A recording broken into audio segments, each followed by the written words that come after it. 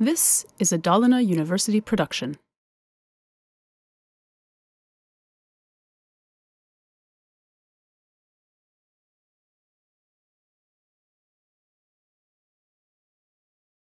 Okay, so I'm Alexandra Weilenman and this is Thomas Hillman.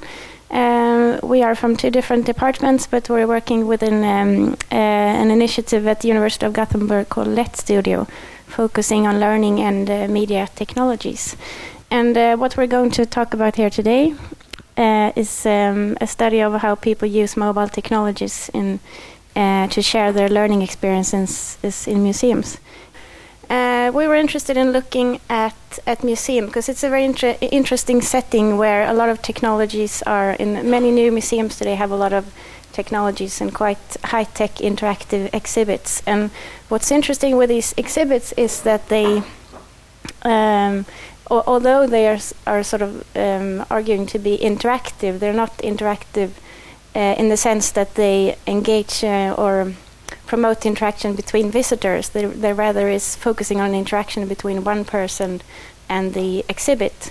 So it's prioritizing one person using a device and then the next person coming up to use it. And there's the idea of a principal user using the exhibit.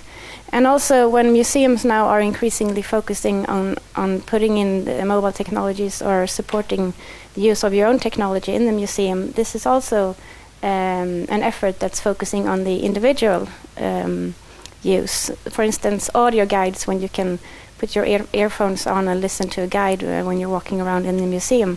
This also sort of promotes, persons not really interacting with each other's in the museum. So the question that we're asking is how can the mobile phone be used to sort of reconfigure, how is that reconfiguring the engagement and interactivity at exhibits? And we turned to a large science center in Göteborg to study this, Universium. It's both a science center and they have an indoor zoo and aquarium, which is quite big. And we've been doing ethnographic work here, focusing on how people use their own technologies in the museum and how they're interacting with the exhibits. And we've been making own video recordings of this, and also looking at the videos that these visitors produce during the visit. So the videos that they take with their own cameras and their own mobile phones.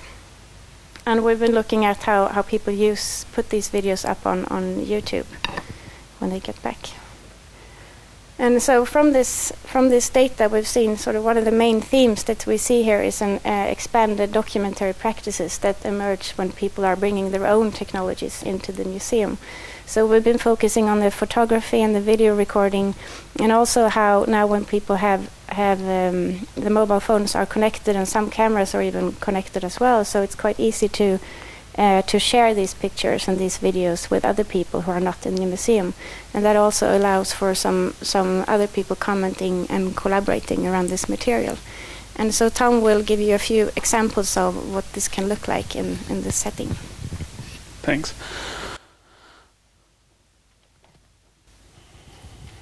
Okay, so one of the things that Alexandra mentioned and who we've seen is this reconfiguring of the notion of user. Who is the user when visitors are engaged with an interactive exhibit? And one of the studies that we did involved students using what's called a mobile video mixer, which is an app that was installed on their smartphones that allowed them to almost produce a live television broadcast. So they had, say, 3 camera persons and one that had a mixing app that allowed them to choose the live feeds they were looking at. And they were producing narratives of their experience at the university in a particular exhibit, which they then later showed to the idea was that they could show them to their classmates when they returned.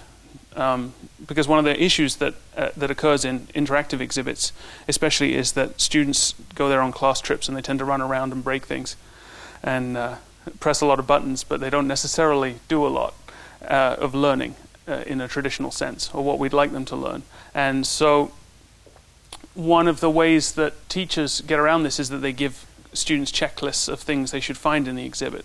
But this is a possible, an alternative way to do it, to have them to produce narratives.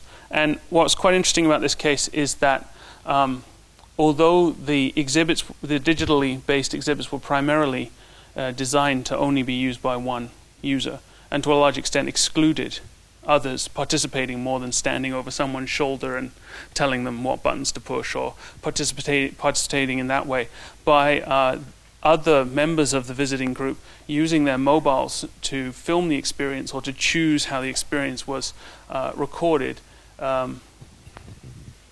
they also became members of the principal user group, in a sense. So in a traditional interactive exhibit, you tend to get this kind of interaction where there's one visitor interacting with the exhibit, and another visitor is only really able to interact with that exhibit either in a kind of like my turn, your turn, synchronous, kind of like following after each other, or by being a backseat driver. In that kind of like, if you play video games with your friends and they don't have a controller, they sit beside you and tell you what you should be doing.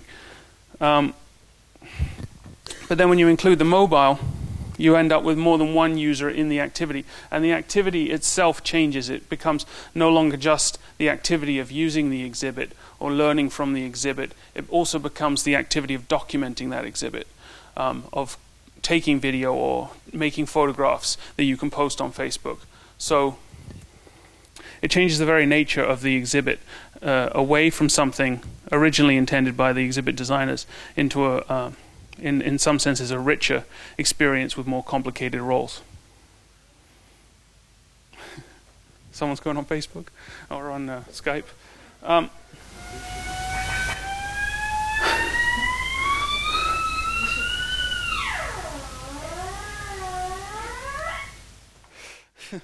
So that's a video from Universium that you can find on YouTube, and it's a visitor who's taken a video of his friend using a theremin, which is that instrument that you hear in a lot of Beach Boys songs and in the Doctor Who theme song. And you can see that he's posted this on YouTube, and then a discussion has started, and this is only a tiny fraction of the discussion. It actually turns into a huge long discussion where people that have never been to the Universium, sometimes speaking Spanish, have a discussion about that exhibit. So what's interesting about that is that in the kind of traditional model of the Science Center or the museum, the experience of that museum or that Science Center is located within the boundaries of the building. When visitors start sharing their experiences through video and through photos and even text, through this kind of direct uploading from their mobiles, all of a sudden these experiences are opened up through sharing on the web, and you get visitors that have never necessarily been to the Science Center also participating in a visit. And what's quite interesting about that particular example with the theremin is that that video was used because of the annoying noise in it. Somebody found it, someone from the US found it, and used it in a remix of a bunch of videos to produce a new video. It's kind of like quite an annoying music video, using a variety of annoying things he's found on YouTube. And he actually listed out where he got the sounds from, so that drove a lot of traffic to this guy's video. So you got a lot of people coming to the Universium, in a sense, through a remix of that video, which was used in a popular video. So you get this kind of like, this movement through the virtual space where it spreads. Okay, so I'll let Alexandra. Yeah, and I'll try to conclude what Tom just said. So, but based on this ethnographic work and also these design explorations, we've seen how these mobile technologies with cameras and internet connectivity, how they challenge the notion of the idea of this principal user, and also reconfigure the interactivity taking place around exhibits. And we've seen here with the example from YouTube how these technologies allow a mediation of the local experiences of visitors. And I think that this challenges the ways that museums should think about technologies and think about the way that the technologies that people bring with them are also sort of part of the experience. So it can also offer a number of benefits to sort of expand the museum experience. And just to finish off with the next study that we're doing, that we just started, we're going to continue focusing on these documentary practices and now looking into different learning experience with nature and how mobile technologies are involved in these settings. So this is a picture from the Natural History Museum in Göteborg, and we're going to explore how mobile technologies are used here to learn more about nature.